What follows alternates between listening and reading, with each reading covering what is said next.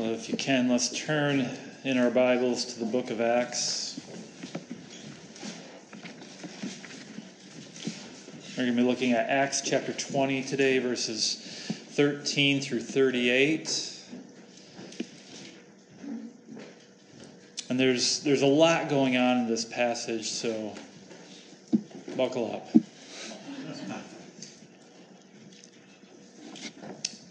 Acts 20, verses 13 through 38. But going ahead to the ship, we set sail for Assos, intending to take Paul aboard there, for so he had arranged, intending himself to go by land. And when he met us at Assos, we took him on board and went to Mytilene. And sailing from there, we came the following day opposite Chios. The next day we touched at Samos. And the day after that, we went to Miletus. For Paul had decided to sail past Ephesus so that he might not have to spend time in Asia, for he was hastening to be at Jerusalem, if possible, on the day of Pentecost. Now from Miletus he sent to Ephesus and called the elders of the church to come to him. And when they came to him, he said to them, "You yourselves know how I lived among you the whole time from the first day that I set foot in Asia, serving the Lord with all humility and with tears and with trials that happened to me through the plots of the Jews, how I did not shrink from declaring to you anything that was profitable, and teaching you in public and from house to house, testifying both to Jews and to Greeks of repentance toward God and of faith in our Lord Jesus Christ. And now, behold, I am going to Jerusalem, constrained by the Spirit, not knowing what will happen to me there, except that the Holy Spirit testifies to me in every city that imprisonment and afflictions await me. But I do not account my life of any value, nor as precious to myself, if only I may finish my course in the ministry that I received from the Lord Jesus, to testify to the gospel of the grace of God. And now, behold, I know that none of you among whom I have gone about proclaiming the kingdom will see my face again. Therefore, I testify to you this day that I am innocent of the blood of all. For I did not shrink from declaring to you the whole counsel of God. Pay careful attention to yourselves and to all the flock in which the Holy Spirit has made you overseers, to care for the church of God, which he obtained with his own blood. I know that after my departure, fierce wolves will come in among you, not sparing the flock. And from among your own selves will arise men speaking twisted things to draw away the disciples after them. Therefore, be alert, remembering that for 3 years I did not cease night or day to admonish everyone with tears. And now I commend you to God and to the word of his grace, which is able to build you up and to give you the inheritance among all those who are sanctified. I coveted no one's silver or gold or apparel. You yourselves know that these hands ministered to my necessities and to those who were with me. In all things I have shown you that by working hard in this way we must help the weak and remember the words of the Lord Jesus, how he himself said, "It is more blessed to give than to receive." And when he had said these things, he knelt down and prayed with them all. And there was much weeping on the part of all. They embraced Paul and kissed him, being sorrowful most of all because of the word he had spoken, that they would not see his face again. And they accompanied him to the ship. Thus ends our reading of God's nourishing word. May all who hear it know that they are both fed and protected. How many of you have ever heard of the Sparkle Creed? Anyone out there? Good, I'm glad you haven't. It is this heretical new confession that has infiltrated many of the more progressive churches in America. You see, this creed was created by Rachel Small Stokes, a woman who in her disobedience towards God has set herself up as a pastor over Emmanuel United Church of Christ in Louisville, Kentucky. And the reason she created this creed to begin with was because she wanted to celebrate Pride Month in her church. And this makes sense since she herself is in a lesbian relationship. And now every Sunday, she has her congregation read this blasphemous creed. It goes like this. I believe in the non-binary God whose pronouns are plural. I believe in Jesus Christ, their child, who wore a fabulous tunic and had 2 dads and saw everyone as a sibling child of God. I believe in the rainbow spirit who shatters our image of one white light and refracts it into a rainbow of gorgeous diversity.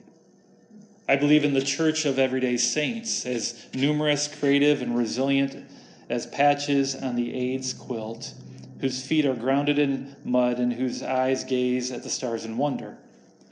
I believe in the call to each of us that love is love, so beloved, let us love. I believe, glorious God, help my unbelief. She then ends these heretical words with an amen, but I refuse to say amen to that. And while you may look at this creed and find it ridiculous, and rightly so, it is ridiculous, in all honesty, this creed should make us cry. For how does a church travel so far from the truth that they don't even realize that they are on a path towards destruction? I mean, how does a congregation get to such a place where such heretical nonsense is seen as good? The answer is simple. For generations, the United Church of Christ as a whole has failed in their leadership. They have not paid careful attention to either their doctrine or to their flock. And because of their lack of watchfulness, they now have this lesbian woman pastor leading them in the Sparkle Creed. And this is the exact thing that the Apostle Paul warns us about in our passage for today. Here in Acts chapter 20, Paul was giving his farewell message to the elders in Ephesus. And it is in this message that he talks about the greatest threat to the church. And this threat that he talks about is not Satan, nor is it those who were persecuting the church. Rather, it is a threat that comes from within the church itself.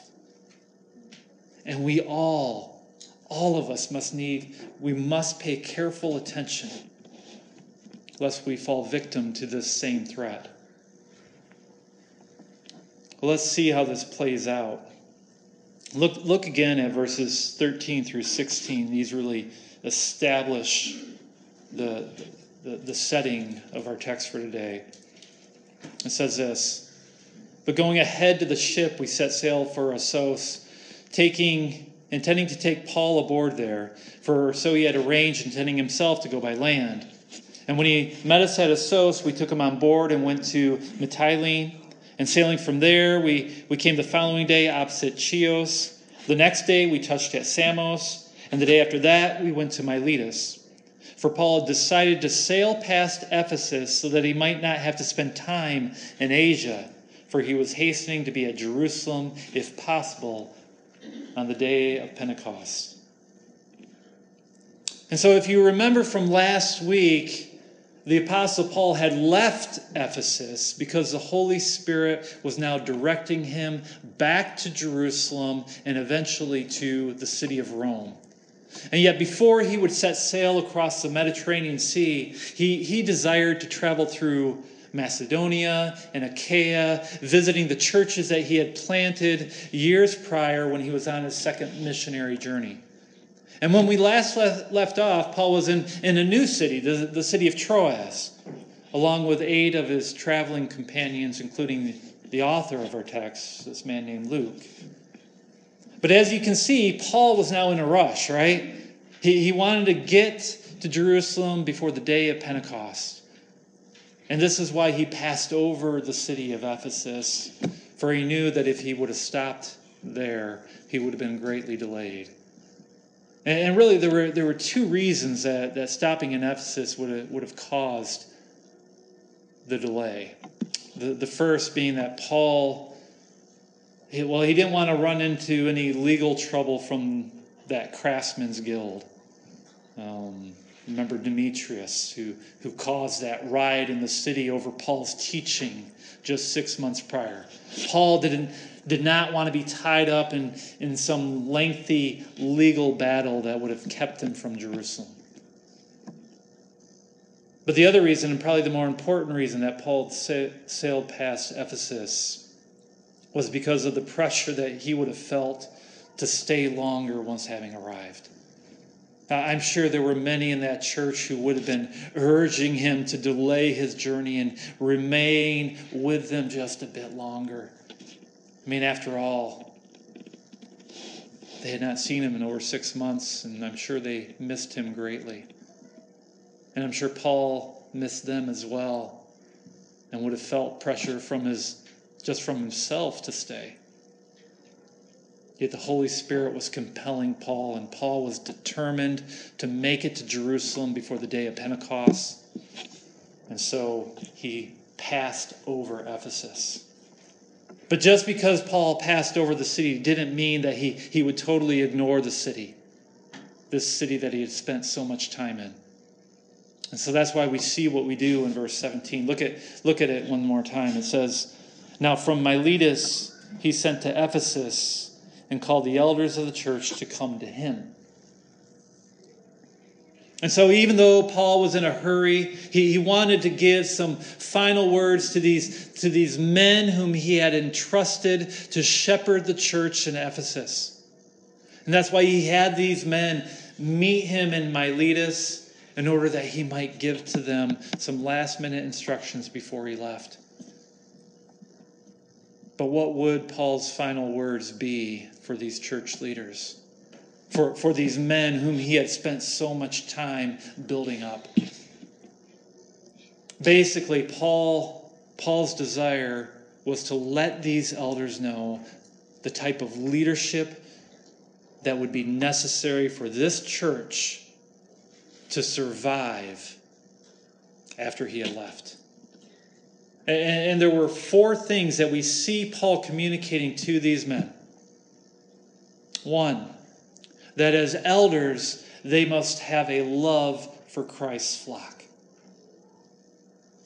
2, that as elders, they must have a love for the Lord. 3, that as elders, they must feed Christ's flock. And finally, 4, that as elders, they must protect Christ's flock.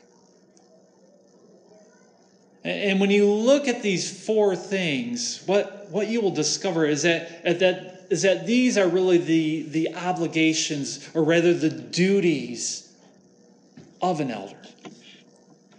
And so Paul wasn't teaching these men anything new. Rather, he was reinforcing what these men had already been taught.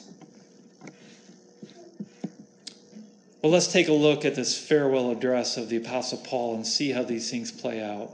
Look with me at verses 18 through 21. "And when they came to him, he said to them, 'You yourselves know how I lived among you the whole time from the first day that I set foot in Asia, serving the Lord with all humility and with tears and with trials that happened to me through the plots of the Jews.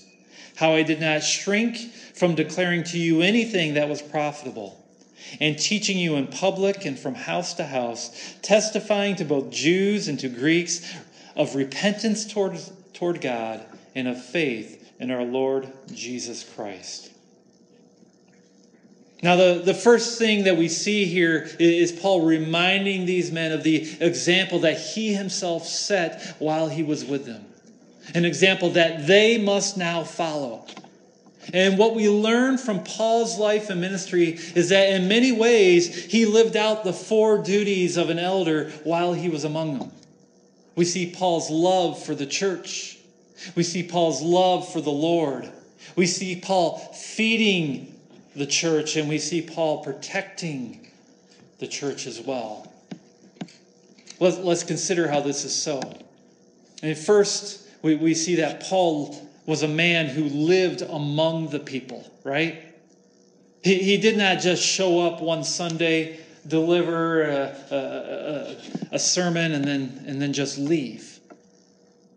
No. Rather, he spent close to 3 years in their community. He got to know these people.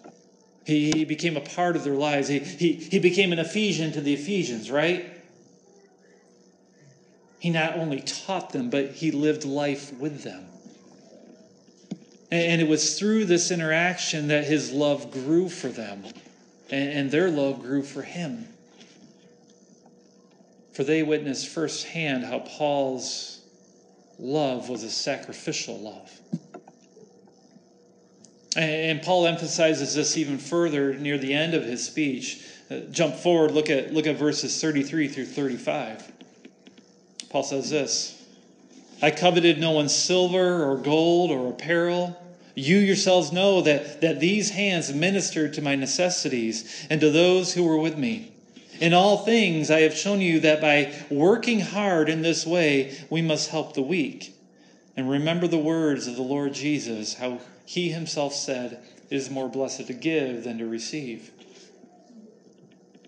And this is what it looks like to focus on Christ's people rather than yourself. It's not about gaining money or worldly items.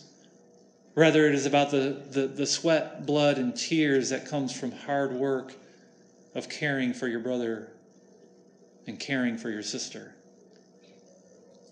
And that's because Christ's kingdom is really demonstrated by Christ's love for us, right? Greater love has no one than this, that someone lay down his life for his friends. That's what Paul was doing. You see, it is not about you, it is about them, right? And if you are going to follow Jesus, well, then you need to develop a sacrificial love for your brothers and sisters in Christ. And this is particularly true if you're going to be an elder. For the leaders must be the one who set the example. And yet we can only love one another if we have first learned to love the Lord. Look once more at verse 19. Paul said this: serving the Lord with all humility and with tears and with trials through the plots of the Jews. And so we see that Paul's ministry was also a subservient ministry as he was under the lordship of Jesus Christ. In fact, Paul considered himself a slave to Jesus. For the Greek word that he uses here is douleon, which means to be owned by another or to be in total service to a master. And because he was constrained by his Lord's will, we see that Paul's ministry was a selfless ministry, a ministry of humility, caring only about what his Lord desired and not about what he desired. And it was a ministry that took courage, right? For Paul was willing to serve his king in spite of all the dangers that he faced. What did he say? There were many tears and many trials during his time in Ephesus. Paul was willing to sacrifice for both his king and for the people whom his king loved. And this is proven true by what he would say later. Look at verses 22 through 24. And now behold, I am going to Jerusalem, constrained by the Spirit, not knowing what will happen to me there, except that the Holy Spirit testifies to me in every city that imprisonment and afflictions await me. But I do not account my life of any value, nor as precious to myself, if only I may finish the course and the ministry that I received from the Lord Jesus to testify to the gospel of the grace of God. And again, we see once more Paul's willingness to put Jesus and his mission above himself. Paul was compelled by the Holy Spirit to go to Jerusalem, even though he knew that meant hardship, even though he knew that meant imprisonment. And Paul was willing to go through such trials because he viewed his own life as nothing more than a tribute to this king whom he loved. And that's because Jesus had poured out his grace upon Paul on that road to Damascus. Even though Paul didn't deserve it, Christ chose to save him. And remember, it was Paul who was Christ's enemy. He was persecuting the church with a fervent zeal. And yet Jesus granted mercy to this man by delivering him out of the kingdom of darkness and into the kingdom of light. And now in thankfulness and out of a love for his king, Paul would go through any obstacle that Jesus would put in front of him, in order to share the same good news that had rescued him with those who were lost. He would run the race with endurance in order to finish well. He would continue to proclaim Jesus until his dying breath. And if God chose to have him imprisoned or even worse, well, he would accept that fate.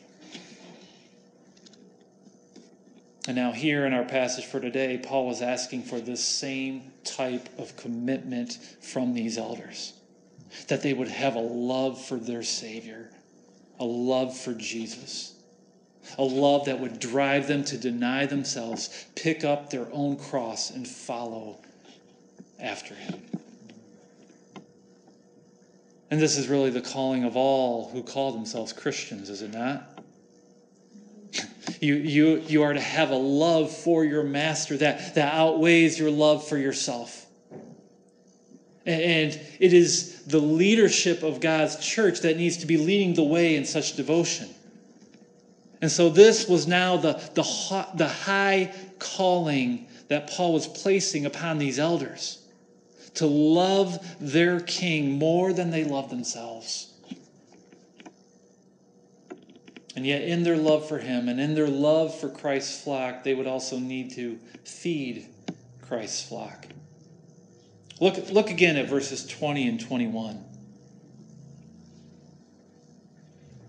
How I did not shrink from declaring to you anything that was profitable, and teaching you in public and from house to house, testifying both to Jews and to Greeks of repentance towards God and of faith in our Lord Jesus Christ.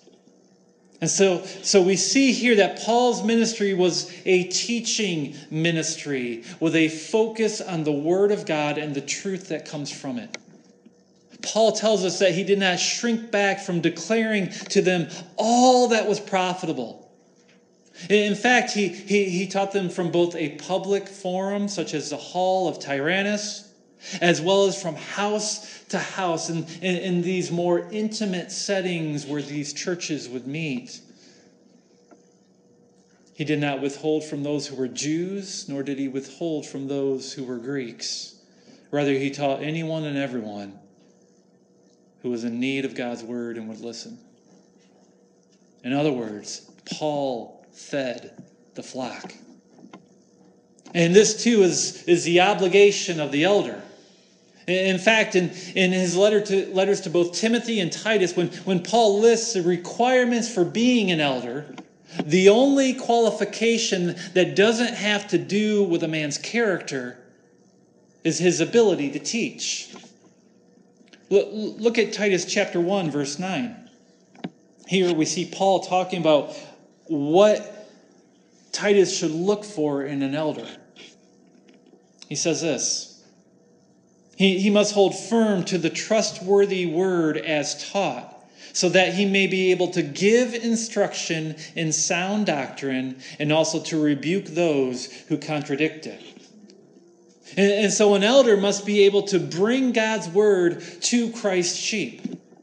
He must be able to preach and to teach and to have a willingness to do so, even when the message is hard, calling sinners to repentance. But this is exactly what Paul did during his time in Ephesus. He preached both publicly and privately. He taught both Jews and Greeks. He fed God's sheep. But what did Paul feed them? He fed them the gospel, the good news of his king. His message was a message of repentance from sins and faith in Jesus Christ. And this is crucial because without the gospel message, you can't really have a church, can you? For the church is both formed and shaped by this message. Let's consider this message at a deeper level so that you may see how this is so. What did Paul mean when he said repentance toward God and faith in our Lord Jesus Christ? The Greek word that we translate as repentance is metanoia. And it means to change one's mind or to change one's thinking. And in the context of how it is used here, it is a change of mind concerning how one lives their life. Whereas before a person was living for their own selfish gratification, now they are living to please God. Bottom line, Paul preached that a person must turn from their wicked ways and turn towards Christ. And that's where faith comes in, right? The Greek word that is used here is pistis. And it means to trust, to believe. Paul taught that a person must have faith, or that a person must have trust in Jesus Christ for the forgiveness of their sins in order to be saved. That they must believe both in who he is and what he has done. That he is God in human flesh. That he lived the sinless life that we could not. That he then took upon himself the just penalty for our sins when he was crucified and died upon that cross. They must then believe that 3 days later, Jesus rose from the grave, defeating death, bringing victory to all those who have repentant faith in him. That Jesus is now ruling, that he sits at the right hand of the Father, and that his kingdom is growing throughout the face of this earth. And that there will come a day when Christ will return to consummate his kingdom. The dead shall rise, and only those who have confessed him as Lord, only those who have truly believed will find that they have eternal life through him in his kingdom. This is what Paul means when he says repentance toward God and faith in our Lord Jesus Christ. It is the only message that saves. And that is because Jesus is the only one who can save. Again, Paul would stress this same point later in his message. Look at verses 26 and 27. Therefore, I testify to you this day that I am innocent of the blood of all. For I did not shrink from declaring to you the whole counsel of God. And here we see Paul declaring his innocence before these men. He was like that watchman upon a city wall who sounded the trumpet when the enemy was approaching. And the song that had burst forth from his horn was the clarion call of the gospel. But not only had Paul preached the gospel, but he had also raised up these elders, right? He had trained these men to shepherd God's people. And this is what he meant when he said he declared the whole counsel of God. In other words, he made disciples in that city.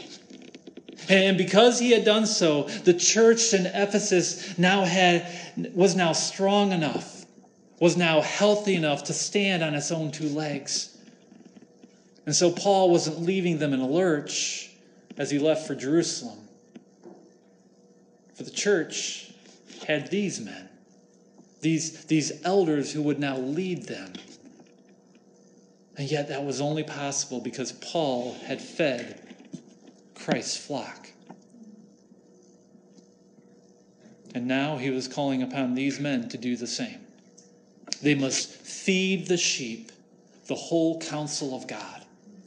They must teach God's word and make disciples of their own.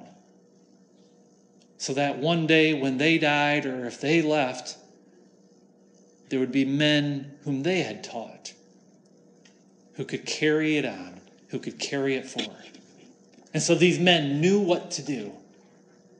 Paul was handing them the baton. But Paul had even more to say to these men. Look at verse 25. And now behold, I know that none of you among whom I have gone about proclaiming the kingdom will see my face again. Now, I don't know if the Holy Spirit had told Paul that this would be the last time he would see these men, but Paul definitely believed that it was so. That they would not see his face this side of glory. And so Paul was treating this time as if this was his last meeting among them. And that is why these next words of admonition were of crucial importance. Look at verse 28. Pay careful attention to yourselves and to all the flock in which the Holy Spirit has made you overseers to care for the church of God, which he obtained with his own blood. Pay careful attention to yourselves and to all the flock. Did you catch that? These men were not only supposed to watch over the flock, but they were to watch over themselves as well. In other words, these elders needed to be shepherding one another first. And that's because Paul knew that as the elders go, so goes the church. It's like the instructions that they give you when you're flying on a plane, right? If the airbags drop, put one over yourself before you put it on your neighbor. These men needed to be looking after their own lives if they were going to also look after the lives of others. And so each elder needed to be his brother's keeper, making sure that he did not stray from his love of the Lord, making sure that he did not stray from his love of the flock, making sure that he did not stray from the feeding of the flock, and making sure that he did not stray from the protecting of the flock. In other words, they were to be a safety net for one another.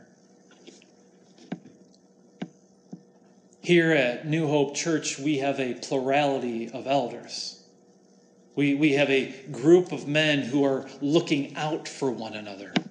And even though you see my face practically every Sunday, I am not some lone ranger doing it all by myself.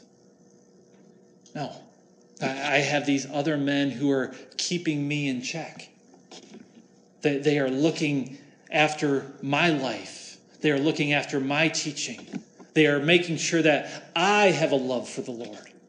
They are making sure that I have a love for the flock. They are making sure that I am feeding the flock and that I am protecting the flock. And likewise, I am doing the same thing for them. And that's because the role of an elder isn't about one man. It's never been about one man.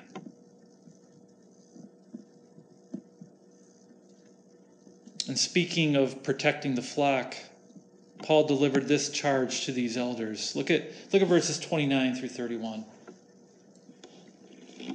I know that after my departure, fierce wolves will come in among you, not sparing the flock.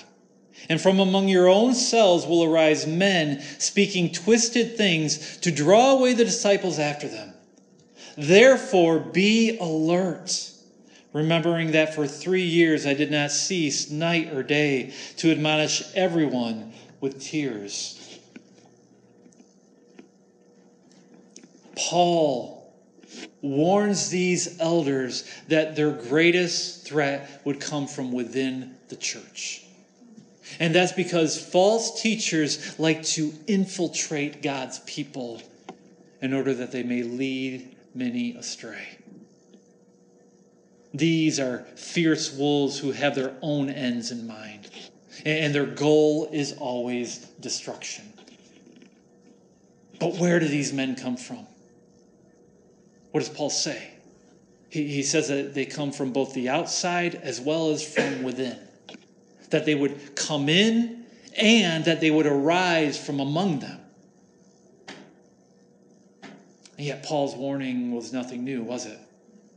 For Jesus had given the same warning to his disciples as well. Look at Matthew chapter 7, verses 15 through 20. Beware of false prophets who come to you in sheep's clothing, but inwardly are ravenous wolves.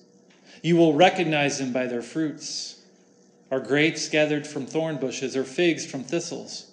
So every healthy tree bears good fruit, but the diseased tree bears bad fruit. A healthy tree cannot bear bad fruit, nor can a diseased tree bear good fruit.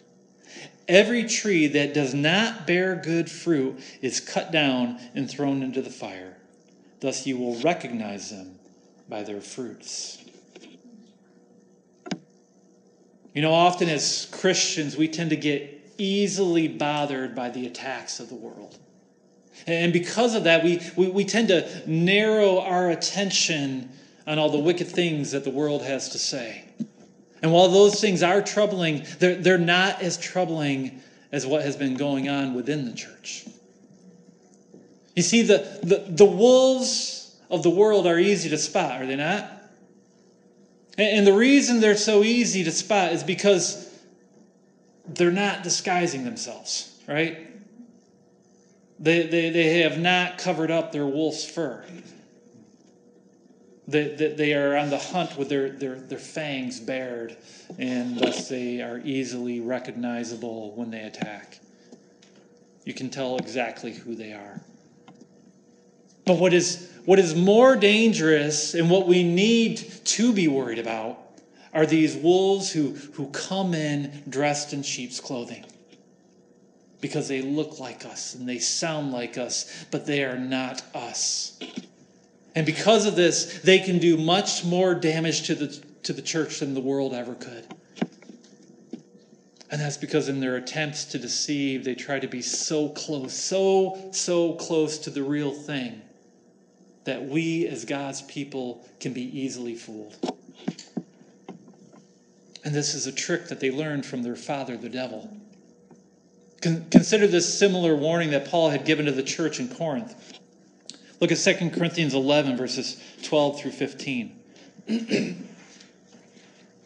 And what I am doing, I will continue to do in order to undermine the claim of those who would like to claim that in their boasted mission, they work on the same terms as we do.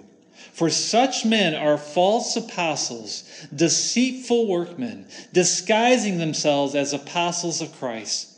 And no wonder, for even Satan disguises himself as an angel of light. So it is no surprise if his servants also disguise themselves as servants of righteousness. Their end will correspond to their deeds. Today, the churches in America are filled with fierce wolves. Men and women who claim to be shepherds, and yet what they are truly doing is feasting upon the sheep. And they have learned how to do this from Satan himself. For what is their method? They twist God's word, right? They want to sound Christian, but give a different message. You see, the things that they teach and the things that they preach, they can sound so good to our untrained ear because they are so close to the truth. And yet when you dig down deep, their message is really no different than the message of the world. This is why today we have things like the Sparkle Creed, right? because wolves like Rachel Small Stokes want to sound like they are from God so that they can lull you into a deep sleep before they show their fangs and begin to devour. And that's why the Apostle Paul wanted these elders to be alert, for they were the most qualified to see through such falsehoods. Jesus said that you would know them by their fruit. And how can you tell good fruit from bad fruit? By knowing what good fruit tastes like, right? I mean, listen, the best way to tell a fake is by knowing the genuine article really well.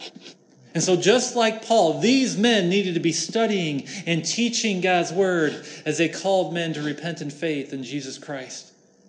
They needed to declare the whole counsel of God. That means being willing to preach things that are not popular to preach.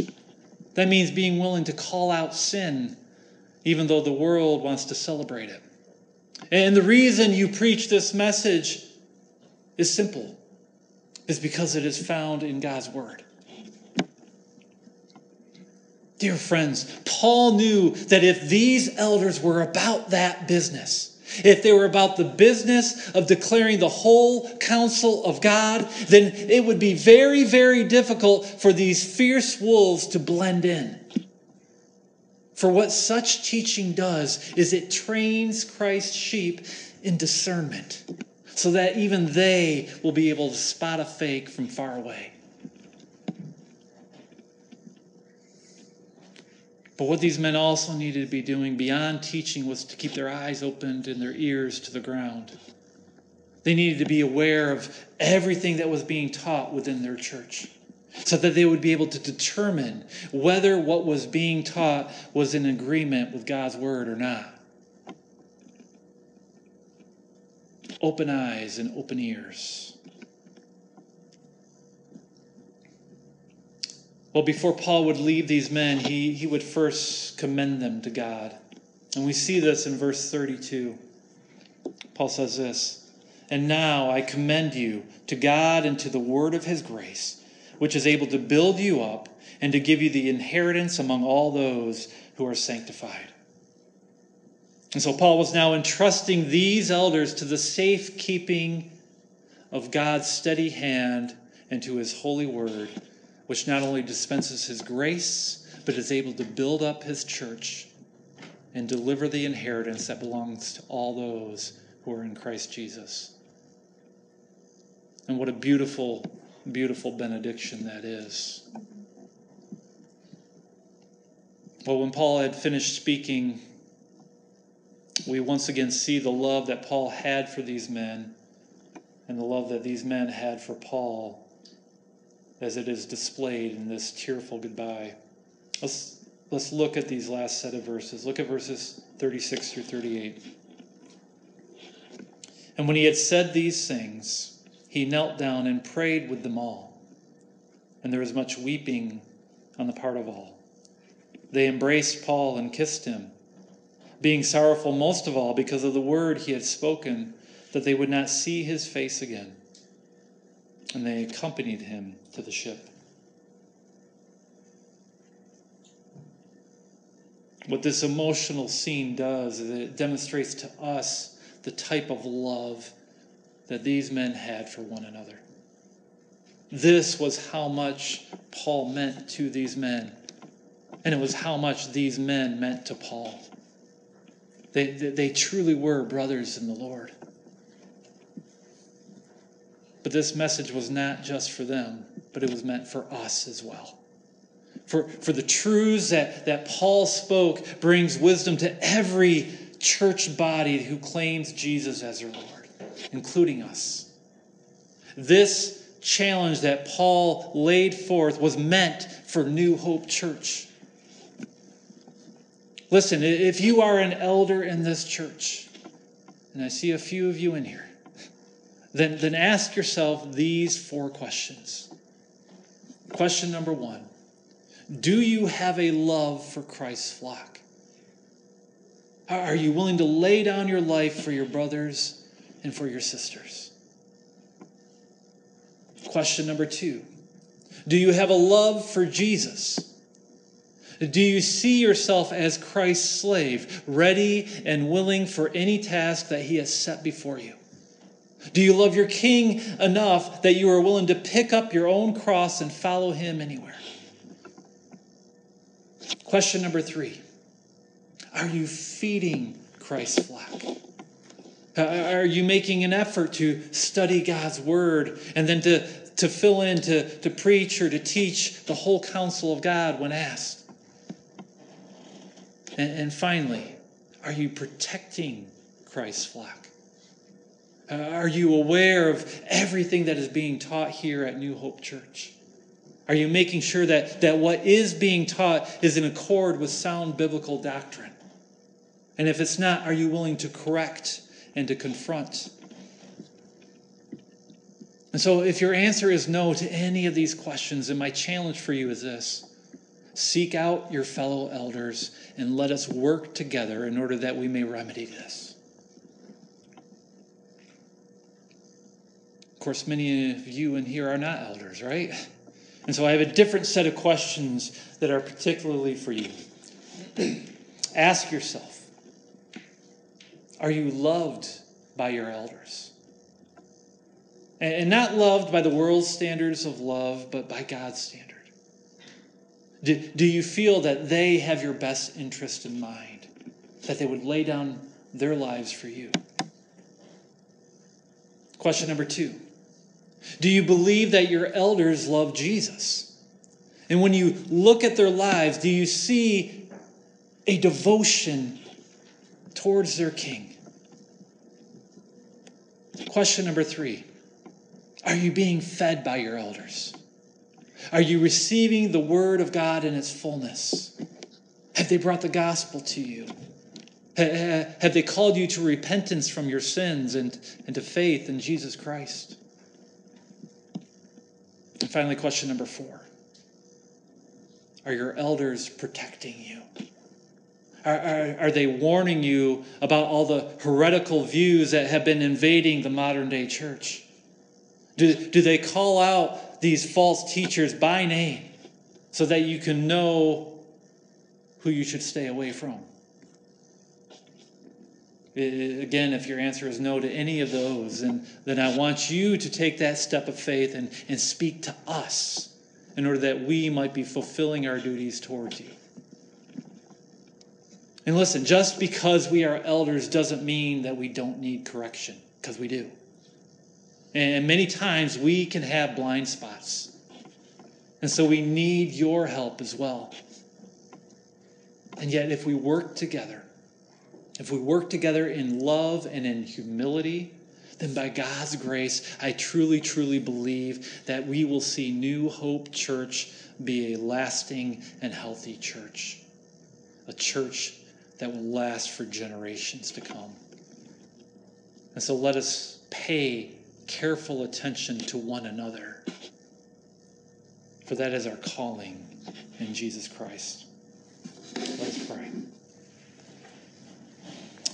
Father, we come to you this day knowing that we are not perfect in these areas. That there are many times when I myself find myself lacking in these 4 duties of an elder. And that's because I have too much love for myself.